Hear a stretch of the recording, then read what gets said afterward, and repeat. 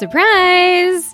Hello again, Microbial Nation, and welcome to a bonus episode of the Micro Moment, that show that brings you down to the microscopic level to view the world just a little bit differently. Last episode, we said it would be our last episode, but I won't stop with bioterrorism. We had one more story of bioterrorism I just couldn't leave out, so we bring you this final, for reals this time, episode of the Micro Moment on bioterrorism. Today, we discuss Anthrax, or the 2001 American Anthrax attacks. I'm your hostess. And I'm John. In this episode, we're fast-forwarding to the 21st century, an era that witnessed seismic shifts in science, technology, and society. And if you're listening to this, it is probably a time you've also lived through, or at least part of it. As we explore this disturbing world of bioterrorism, we'll also uncover the fascinating backdrop of scientific advancements, technological innovations, and societal changes, like we've done in all the previous episodes. The 21st century dawned with the newfound optimism and promise of a brighter future, but we all know how that turned out. Scientific advancements include decoding the human genome, the rise of synthetic biology, and the groundbreaking exploration of microbiome, which you all know is my favorite. The Human Genome Project opened the doors to understanding the intricacies of our genetic code, unlocking potential cures of genetic diseases, which we are still trying to unlock to this day. Synthetic biology gave scientists unprecedented control over the building blocks of the life itself, with both the potential for great good and great harm. We are also still trying to figure all that stuff out. And the study of microbiome revealed the hidden world of microbes within us, shaping our health and even our behavior in ways we never imagined. And we are still researching that a lot. John and I, that's what we do. Sure are. There's still so much to learn and unlock with synthetic biology, our human genome, and the microbial world. Technologically, there's also been a lot of advancements in the 21st century, most of which I'm sure people know. We have the rise of social media, the adjunct of the iPhone, the rise of online connectivity, and now no one knows how to actually talk to to each other face to face. Our phones becoming computers, pretty much. Yeah, more powerful than computers of the 90s at this point. But we do have some global connection and a lot of ways of getting information, a lot of ways for people creating misinformation, which is definitely becoming a problem now. Societal shifts in the last 23 years were quite profound, and so many changes did occur, and I think a lot of them have been for the better. I don't think that we're at the Star Trek level of tolerance and empathy, but I think we are moving in a better direction as time goes by. It's a lot of Star Trek that we're not at yet that I wish we were at. Yeah, same. What is that, 23rd century? Yes, I believe so. Or 24th, I can't remember. 24th, yeah. So, we got a couple hundred years set yet. As long as we don't have that World War III. Or the climate wars. Yep. As always, before we get started, if you haven't already, please hit that subscribe button. We truly appreciate each and every follower, and with your support, we can continue to grow and produce podcasts for our community of microbially enthused science and history junkies. So, John, are you ready to unravel the micro moment of the 21st century of Anthrax? Let's hear it. Let's do it. Let's go. Let's go. The year 2001 marked a turning point in our understanding of the devastating impact of that bioterrorism can have on a society. It was by no means the greatest bioterrorist attack that we've seen. Actually, it's probably one of the smaller as far as victims. But there's a considerable amount of media around it. There was a lot of various interests across the country, particularly in America. And part of this was that it occurred just weeks after the September 11th terrorist attacks, which was the biggest terrorist attacks on American soils. And there was a lot of talk on whether or not these things were connected. So when we're talking about the Anthrax, what we're talking about is it's a series of anonymous letters containing powdered anthrax spores were mailed to media outlets and government offices, resulting in panic, illness, and loss of life. So as we look back at the American presidencies, President Nixon had originally been against bioweapon research, but between Saddam Hussein's rise of research and the use of bioweapons, or the thought of use of bioweapons, and the events of the biological Chernobyl in Russia in 1979, which we talked about in a previous episode, America quickly jumped back into the research on Bacillus anthracis at another previously mentioned World War II site, Fort Detrick, or better known now as the U.S. AMRID, or USAMRIID. So I heard this in school one time, that it wasn't necessarily we were developing quote-unquote weapons. This time it was more of researching microbes to try to better protect the country if a biological attack were to happen. At least that's my understanding. Yeah, no, 100%. And that's a good point to make, that they were researching more how to protect a nation. So if something like this should happen, not using them or how to use them.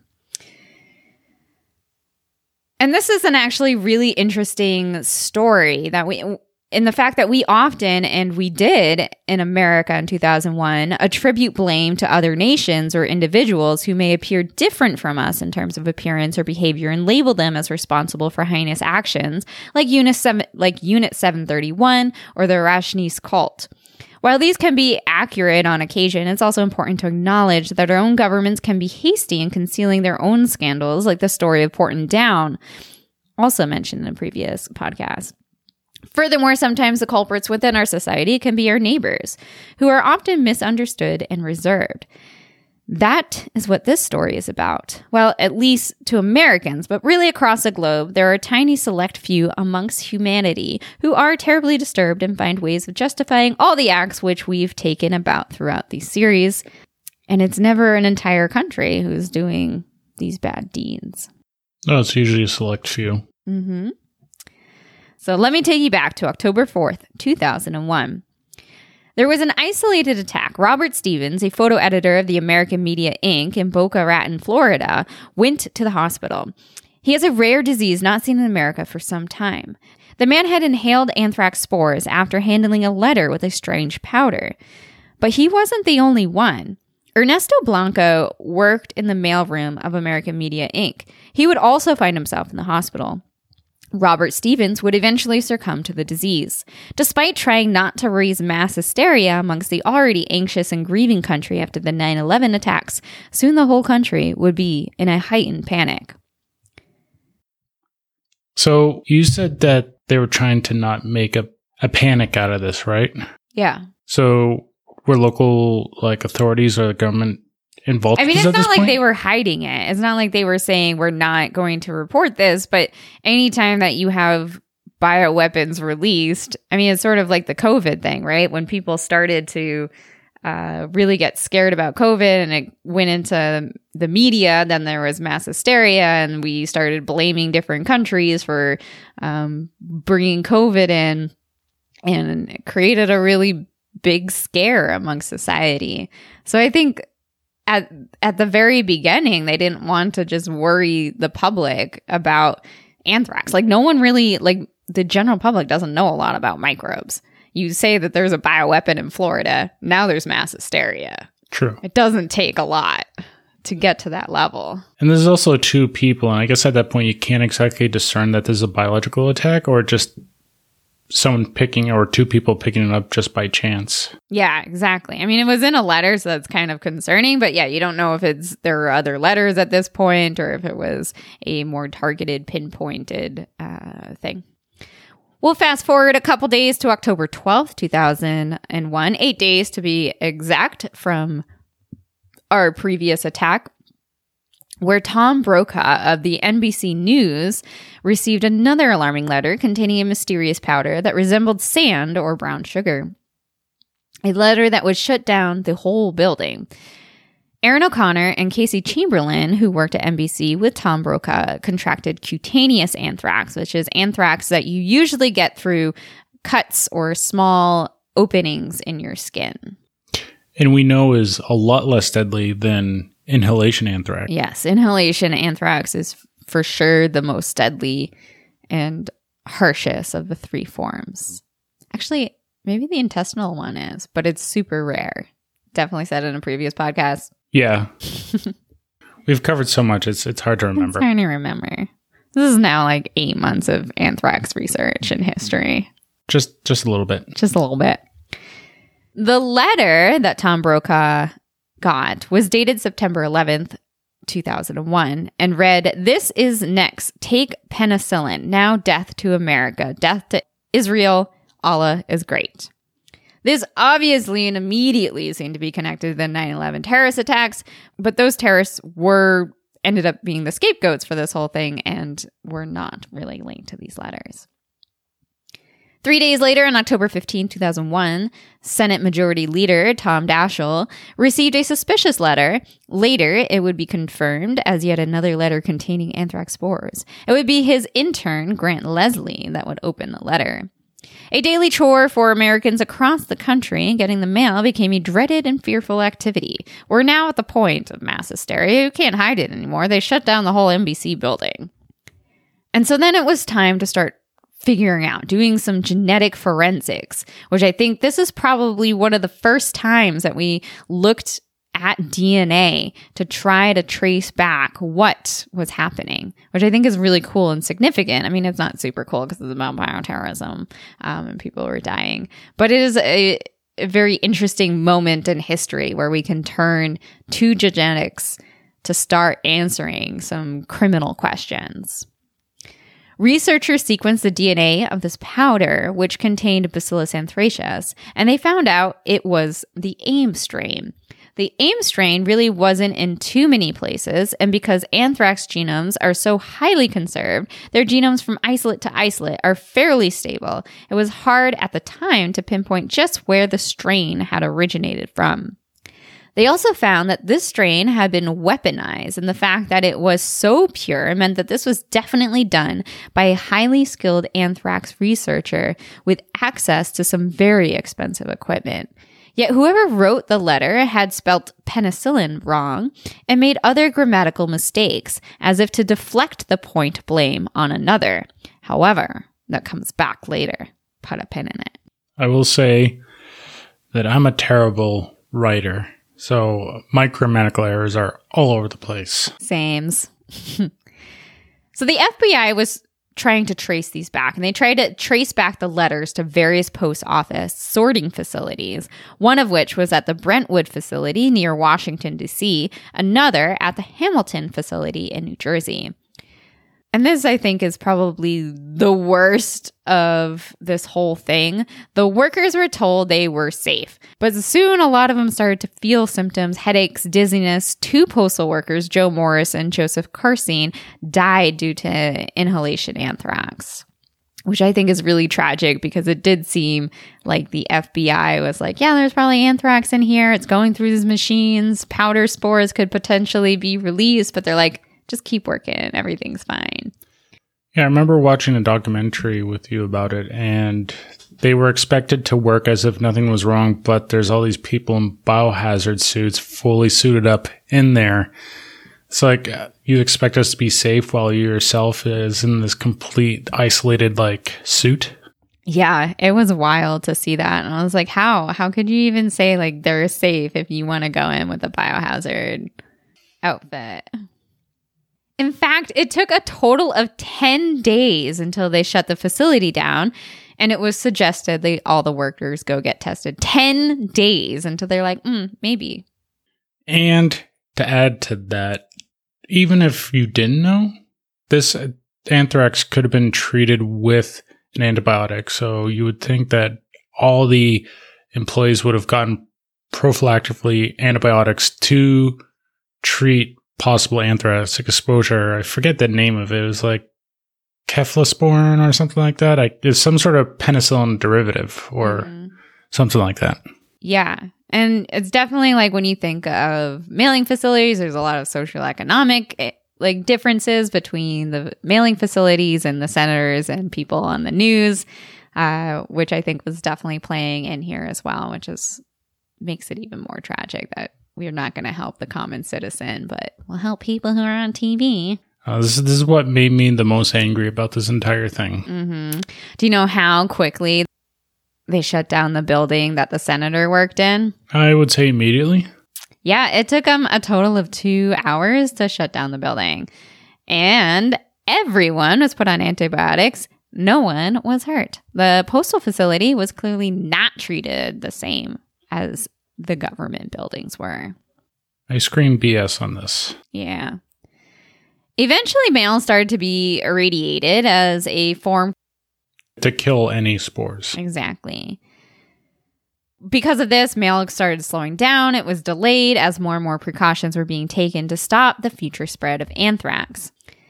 Throughout this whole case, 5 people would die, 17 others would get sick.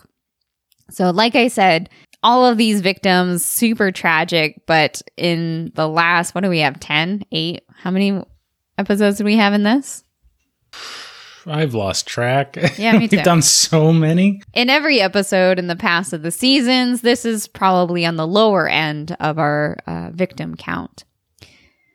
But even so, with the mass hysteria, with 9/11, with hearing of all these people, it was still unknown. There was still so much unknown. They didn't know what was happening. People feared a much larger and devastating headcount was looming. In the aftermath of the anthrax letters, America went through some very hefty funding changes, which I think is very interesting.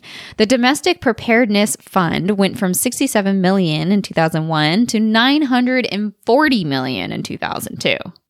Damn, that's a substantial increase. Yeah.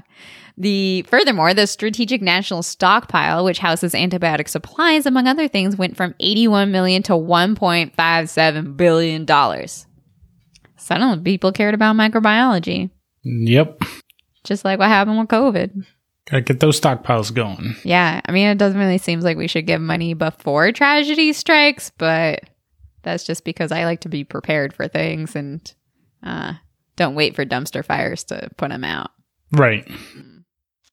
But I get it. Money is money. It's like the whole healthcare system. Shouldn't we get tests done to try to prevent disease instead of just Band-Aids. Treating the disease? Yeah.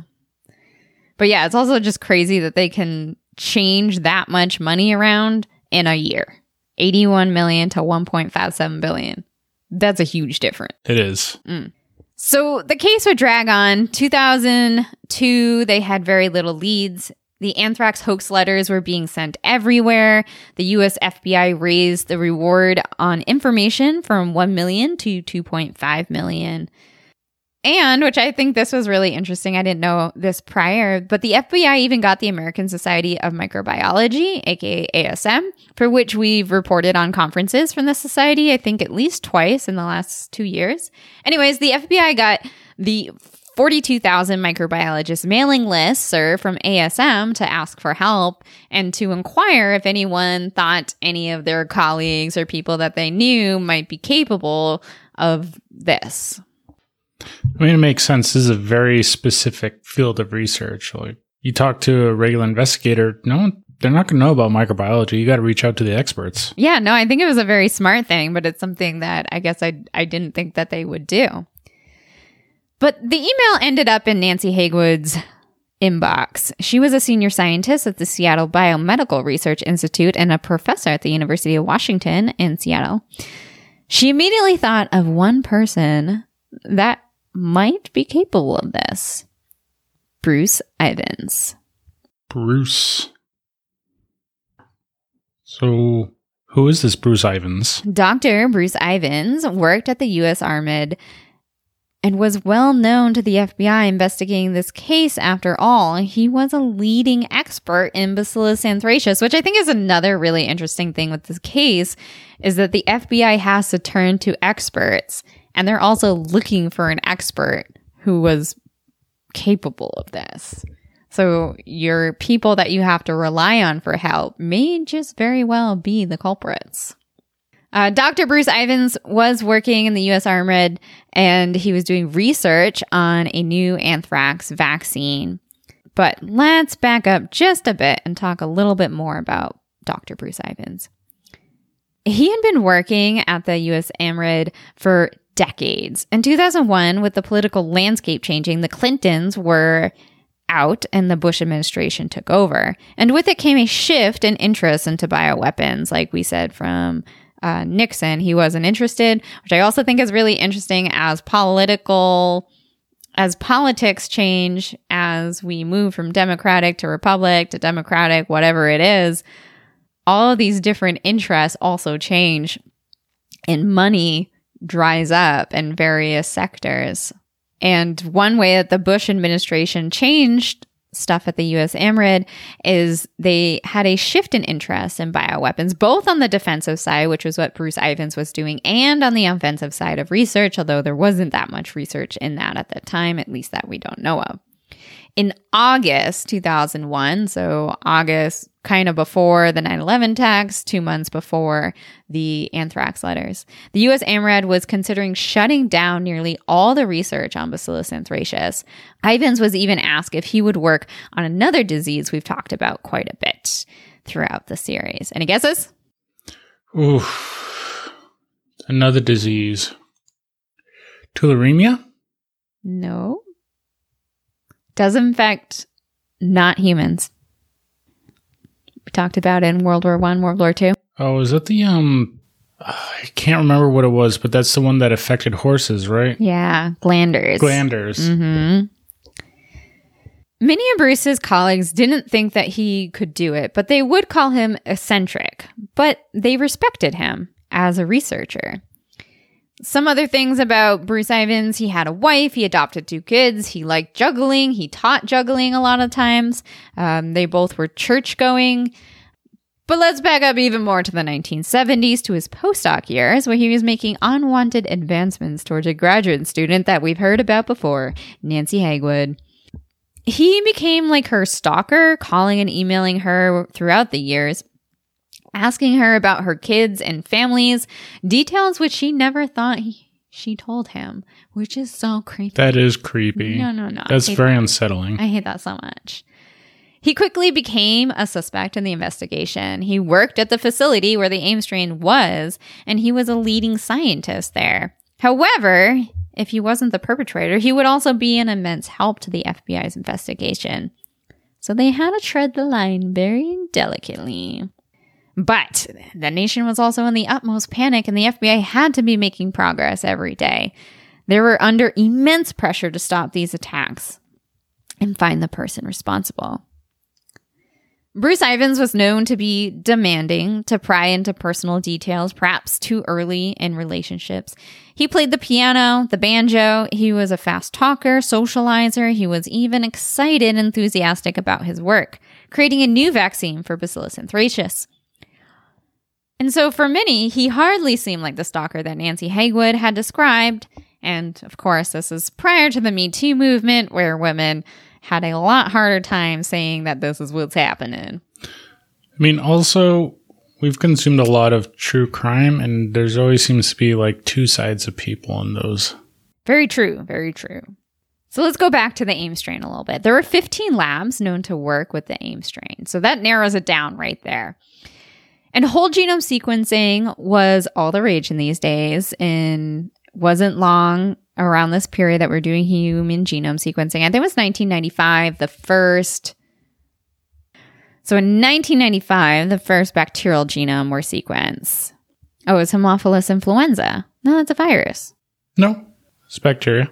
Oh, is it? Gram-negative diplococci. Oh, wait, I thought the flu was a virus. They originally thought that the flu was caused by a bacteria because a lot of the patients that had the flu would come in, they would culture the sputum, and Haemophilus influenza was in there. And it turned out that was causing secondary infections to the flu. So that's why you have the virus called influenza, because they originally thought it was a bacteria. Well, that clears that up. All right, so we're starting to do genomics. We're starting to do comparative genomics. We've been sequencing bacteria for about 6 years.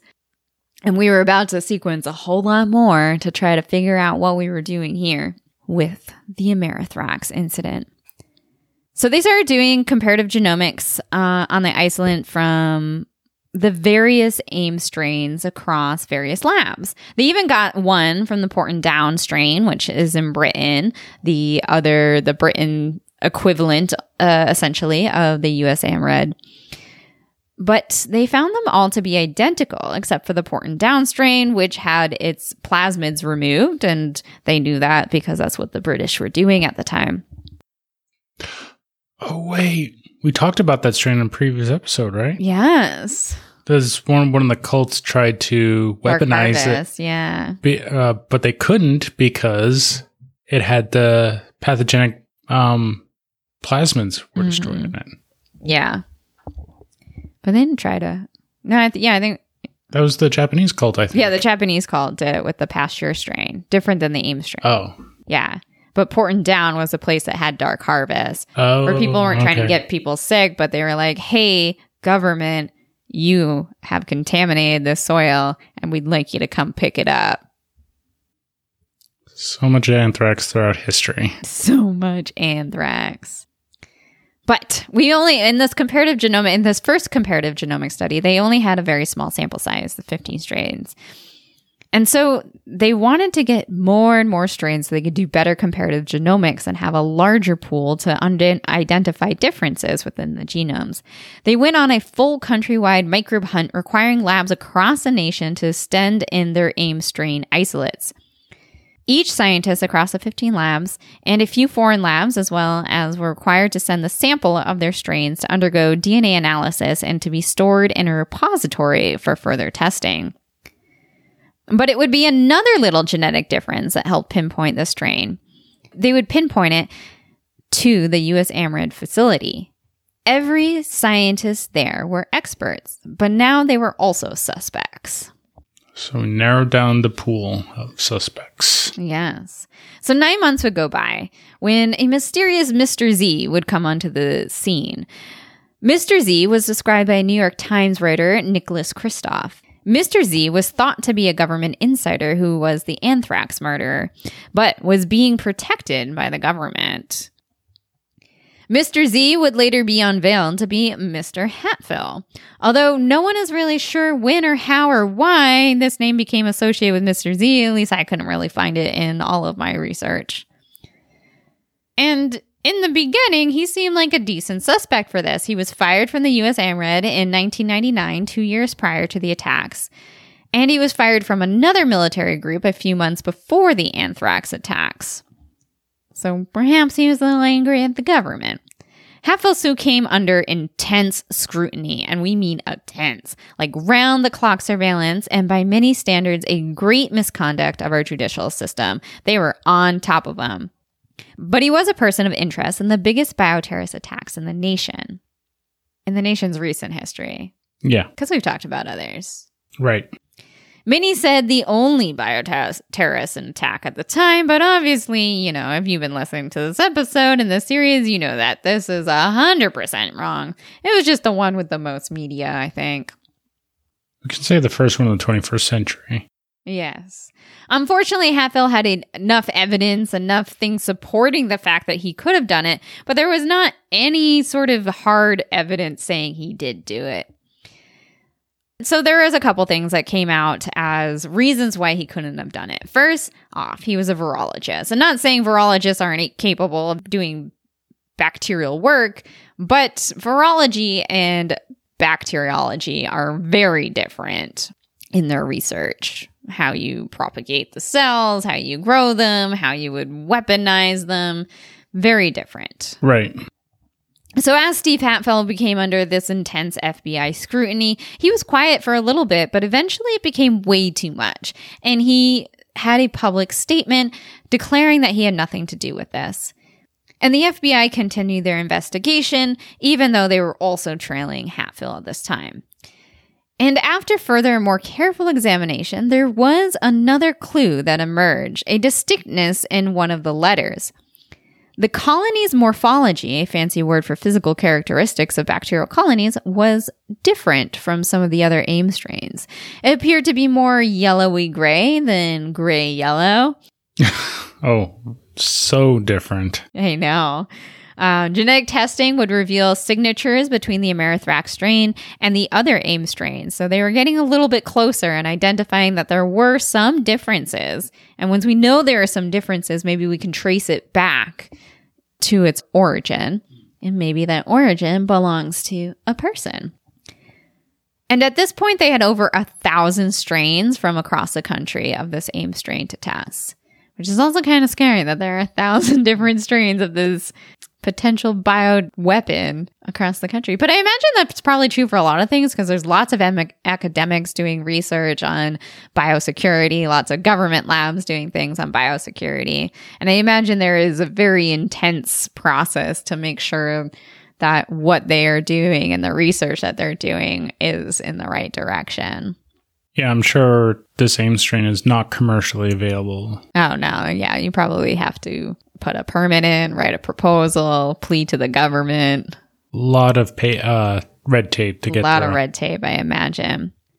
So 1,000 strains may not seem like a lot today. It's really not because our compute power is so high. We have pipelines doing 1,000 strains. Not a big deal today, but we're talking about the early 2000s. This was a very costly and challenging problem.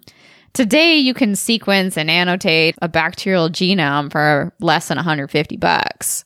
But back then, we're talking significantly more money. The human genome was sequenced in 2003, 2 years later, and that was a huge undertaking of 2 labs and a bunch of machines running constantly. And about $2.7 billion. So, yeah, this was costly. I think now it's about $1,000 for human genome sequencing. Yeah, so now it's about $1,000. Some people can probably do it for $400, depending on your servicers. They keep saying we're going to get closer to the $100 human genome, which is what we are currently at with bacteria. So it's going to take some time, but we are moving in that direction, which is kind of crazy that it's only been 20 years and has been reduced that much. At any rate, back in the 2000s, sequencing was not cheap. So sequencing 1,000 strains, not terribly easy. Whole genome sequencing was less than a decade old, like we said, 1995. It's only really 6 years old, 7 years old in 2002, which I think is where we are in history.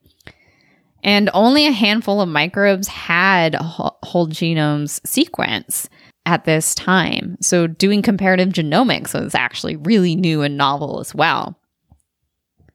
By 2003, the investigation was still ongoing. Hatfield still was the public suspect, but there was no more evidence to surface. And as time goes on, it's harder and harder to find that evidence and start linking these things back out. And one thing that I thought was kind of interesting is in this whole investigation, the FBI conducted almost 10,000 interviews. 10,000. So many people. I know you have to rule out a bunch of people, but still. Yeah, they tried real hard in a lot of ways. In 2004, it was found out that Bruce Ivins found some more anthrax strains he forgot to give the FBI for the AIM strain collection. He also made comments that others seemed to be missing too from his collection. All in all, the AIM strain repository consisted of 1,070 isolates with about 600 strains from the U.S. AMRID, which is a lot of strains of anthrax. Yeah. By 2006, so we're now 5 years after the initial attacks, there was still no clear direction, but science had advanced a lot. Whole genome sequencing was now a common practice and could be done much more quickly, as well as cost a lot less.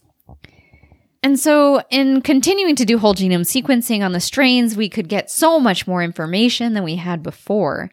The letters contained 4 different morphotypes, and it was the job of 4 independent labs to test all the samples and try to find the sample that contained all 4 morphotypes, which were known as A1, A3, D, and E. Of the nearly 1,000 samples, 8 had all the morphotypes. And 7 came from the same location, the US AMRID. And what I think is so cool, and I never really understood how they could do this, but the AIM strain could be traced back to a single lab in a single cooler in a single flask, RMR 1029. Which is, how did they have that same flask full of Bacillus anthracis for 5 years? Did they have the flask, or they just were able to trace it back to a flask that had it? Oh yeah, I don't know. If they recorded that information when they were collecting the strains. Yeah, I'm sure there's like a paper trail, like especially if this is a new strain, like let's blip all the way back to this specific one. Yeah. You'll never believe who owned the flask. I have an idea. Bruce Ivans. Yep. But also, the flask wasn't just something that Bruce Ivans owned. It was the source of Bacillus anthracis from a variety of experiments throughout the years conducted by a handful of scientists. The investigation obviously took a drastic U-turn back to the U.S. AMRED at this point, but Bruce Ivans wasn't the only one who touched the flask. They were thinking about 200 people had access to the flask in the 2-year period leading up to the attacks. But no one seemed to be a stronger candidate than Bruce Ivans. So I do think like this is super interesting that they were able to get all these different strains. They had 1,000 different strains using bioinformatics, using whole genome sequencing. They could narrow it down to 8 of those strains. And then from using the paper trail and to understanding where these came from, they could understand that the majority of those 8 strains come from a single flask. And that single flask was touched by about 200 people in the 2 years prior to the attacks. Bioinformatics is awesome. Just saying. And so they started to look at Bruce Ivans a little bit more. He had logged a lot of nighttime hours around the time of the original events back in 2001. And people went back to his original interviews with the FBI, analyzing his quotes and seeing how he might be deflecting or seeing how his answers might be guiding the investigation away from pointing at him. Or maybe he was just trying to help. You know, sometimes it's really hard. You look back at those interviews in that lens and you're like, yep, I can totally see it. But you're also looking at it through a lens and it's going to be colored in a certain way. But Bruce Ivans also had a lot of other boxes that ticked off for the FBI's most probable suspect details. 1, he was an expert in Bacillus anthracis. He was he was trying to develop a new vaccine for it. He often worked late when no one else was in the lab. Several nights, his wife didn't even know or didn't realize he was even there, which kind of makes his alibi seem a little off. And he had struggled with mental health issues. From what I could find, it was probably bipolar disorder or potentially split personality disorder, but he may not have been diagnosed, or, you know, therapists aren't exactly going to reveal that information, I don't think either. Right. But he was constantly grappling with his good and bad side of himself. In emails to colleagues, he described his mental anguish, which alongside depression also included dissociative episode, anger, delusions, and paranoia, which are often things not associated with bipolar, but usually in split personality or schizophrenia, you get the paranoia, you get the delusions. That's what I was wondering a little bit. Was it schizophrenia possibly? I don't know. I couldn't really find an exact thing. We're also talking 2001. I feel like mental health has not really been like a topic of anything except for in the last like 5 years. And he had some strange mailing behaviors as well. He'd have multiple P.O. boxes in various locations. He would drive to remote locations to send mail under a false identity all the time. Just super suspicious. Yeah, to who? Yeah, just people, I guess. I don't know. But his colleagues were like, no, this idea is absurd. It can't be Bruce. Any weird behaviors was just Bruce being Bruce after all. But the FBI weren't so convinced. They started looking more and more closely at Bruce's emails, both at work and personal. Bruce had an unhealthy obsession with the KKG sorority, an obsession that had for some 50 years after being turned down by one of their members. It was creepy. It was repulsive. But how could it be evidence he was the culprit behind the 2001 Anthrax attacks? Yeah, I don't really see a motive. Yeah, this one was hard. It was circumstantial at best, in my opinion. They were able to track the P.O. box that 2 of the letters was sent from was right down the street from a KKG sorority. The FBI also asked Nancy Hagwood, perhaps a source of his obsession, to get back in contact with him and try to bait anything out of him. I guess I could see 2 motives here. A lot of his weird characteristics doesn't really point to anything, but the fact that the facility before this they were thinking about closing it, and he was worried about job security, and the fact that he was trying to make a vaccine, like, Was he that passionate that he was going to send this out so he could continue his work? Yeah, I mean, I think it is a definite motive. And honestly, to get more money into your research is kind of proving like, hey, we do need a vaccine for anthrax. Look, bioweapons do exist. This is a concern. So, yeah, I mean, I definitely think that is a big motive that could potentially lead to Bruce Ivins being the criminal here. The FBI were also pretty determined. They continued to search his office, searched his home, took samples and swabs from a variety of places. But again, we're talking this is over 5 years from the initial time of the crime. So it's not very surprising that not a lot of anthrax spores are found in his house or on his clothing at this point. But the surveillance continued. They were watching him day and night. And Ivins once came out looking very paranoid and ended up throwing something away. And so the investigators decided to dig through his trash a little bit.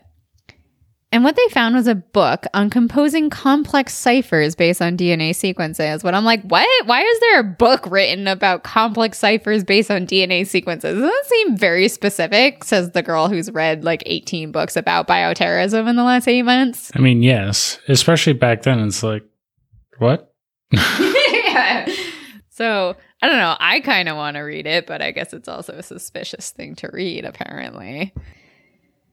So as the pressure would mount on Bruce as he was a suspect and being constantly trailed, it's obviously going to lead to a lot of stress. With anyone who has mental health knows that stress is a big trigger to start entering into an ever-darkening depressive state. And as many people also know, as you enter into darker depressive states, you turn to some not so great coping mechanisms such as alcohol and sleeping pills to drown out your problems, or like any pills really. But that's what Bruce turned to, alcohol and sleeping pills. And some anxiety pills too that was prescribed, but I think he was overtaking a lot of them. In 2008, the FBI interviews Bruce again, but this time looking at it through the lens of him being a suspect and less of him being an expert. I mean, he's still an expert, but you know what I mean. And it was a fairly aggressive interview, trying to corner Bruce and figure out how to ask the right questions, cornering him by revealing items they found in his trash, such as the ciphering book of DNA. The original letters, remember when I told you it was spelled, there's some weird spelling things? Right. There was also some weird letters bolded, certain letters like A and T. The alphabet of DNA. The alphabet of DNA, exactly. So the FBI was pretty sure they finally had their guy. And Bruce continued to become withdrawn. He continued to be isolated. He stopped sleeping. He started drinking a lot. He was in crisis mode. He felt trapped. Not long after, Bruce Ivins was found unconscious in his bathroom. He had taken copious amounts of Tylenol mixed with some codeine. His liver was failing. He died shortly after, surrounded by his wife and 2 kids. Fort Detrick held a memorial service for him, and with that, the FBI closed the books on the 2001 anthrax attacks and their investigation on Bruce Ivins. Some people came to his defense, claiming he couldn't have done it.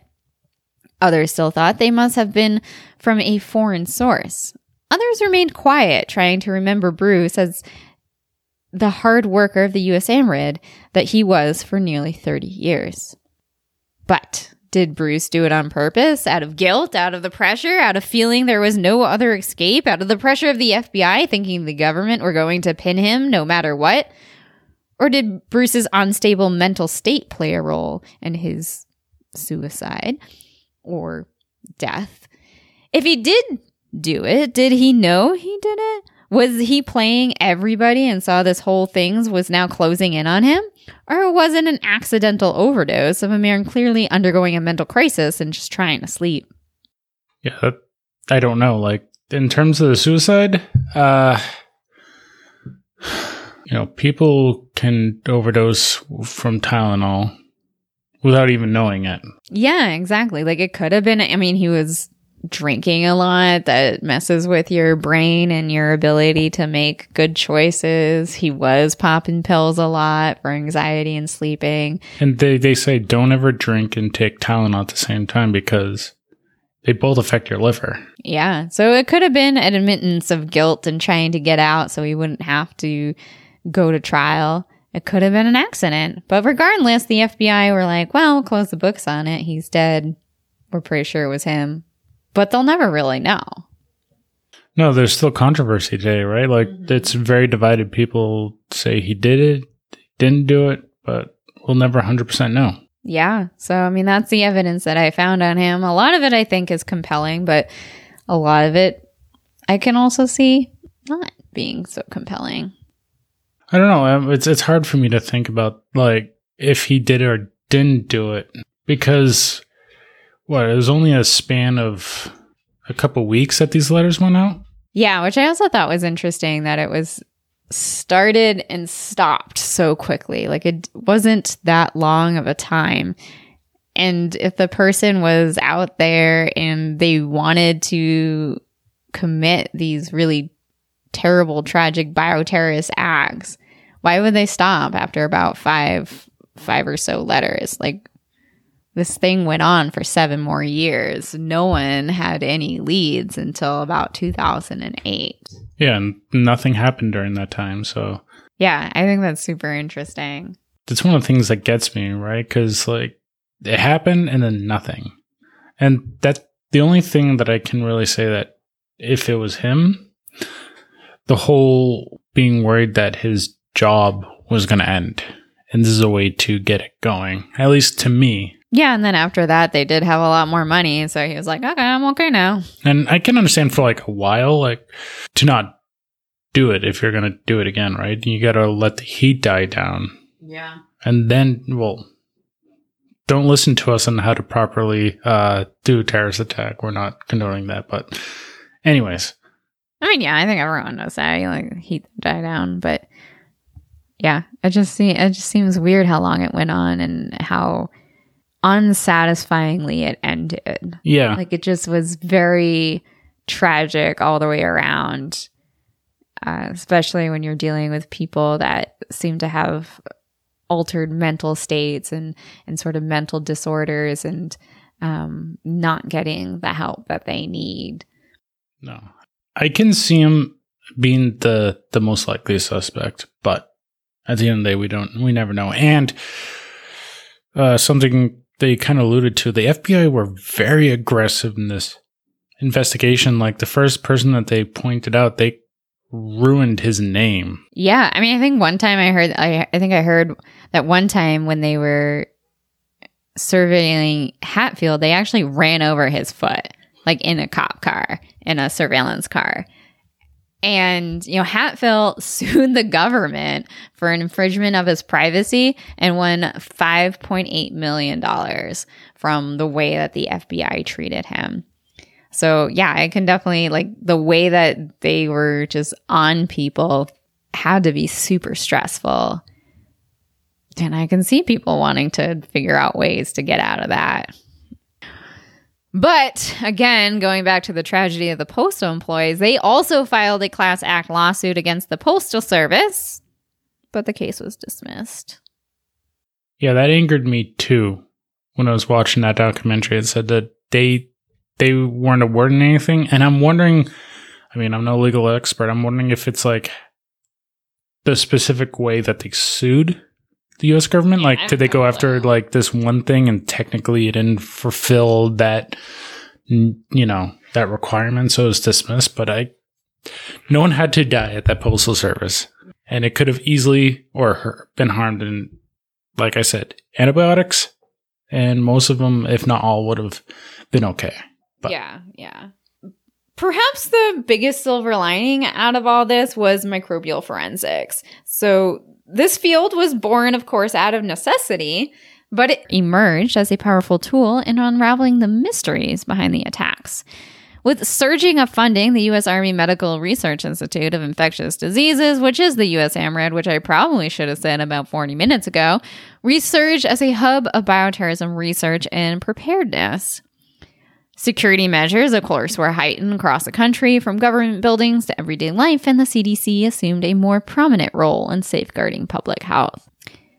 It was indeed a tragic and world-altering event, but amidst the changes in security and bioterrorism preparedness, one crucial issue remained largely unaddressed, and this is an issue that I always think gets unaddressed in so many different tragic events in America. I can't speak for the other parts of the world, but I imagine this is probably a global thing that no one really wants to tackle because it's so hard and complicated, and so it's so much easier to blame other things. You know what I'm talking about? Is it mental health? Yes. Too often in the 21st century, we have seen the most tragic of events be rooted in mental health crises. We've seen so many like school shootings or mass shootings, and you're not in a very stable mental state if that's what you think is going to help you. So much, I think, of these could be solved if we had better mental health services and surveillance, really, because I think a lot of people don't want to go to mental health, but maybe they should, and we just don't have the right tools and the right services and the right knowledge to the public about how to handle these things. It's often overlooked for tangible things like the actual microbe, not the microbe's fault. Like guns, not the gun's fault. It's the people behind them. Anyways, I'll get off my soapbox about that. So much has changed in the realm of national security and the aftermath of 9/11 and the American Anthrax attacks. The American public is still hesitating to tackle the pressing issues of mental health, but I do think we are improving. But it has taken a lot of lives in the last 20 years for people to be like, wow, maybe mental health is important. Okay, I got back on my soapbox. I'm going to get off again. But I'm going to get on a different soapbox. Once again, I just want to say the microbes are not the villains here. It is the humans, specifically vicious humans, who manipulate our microbes for evil.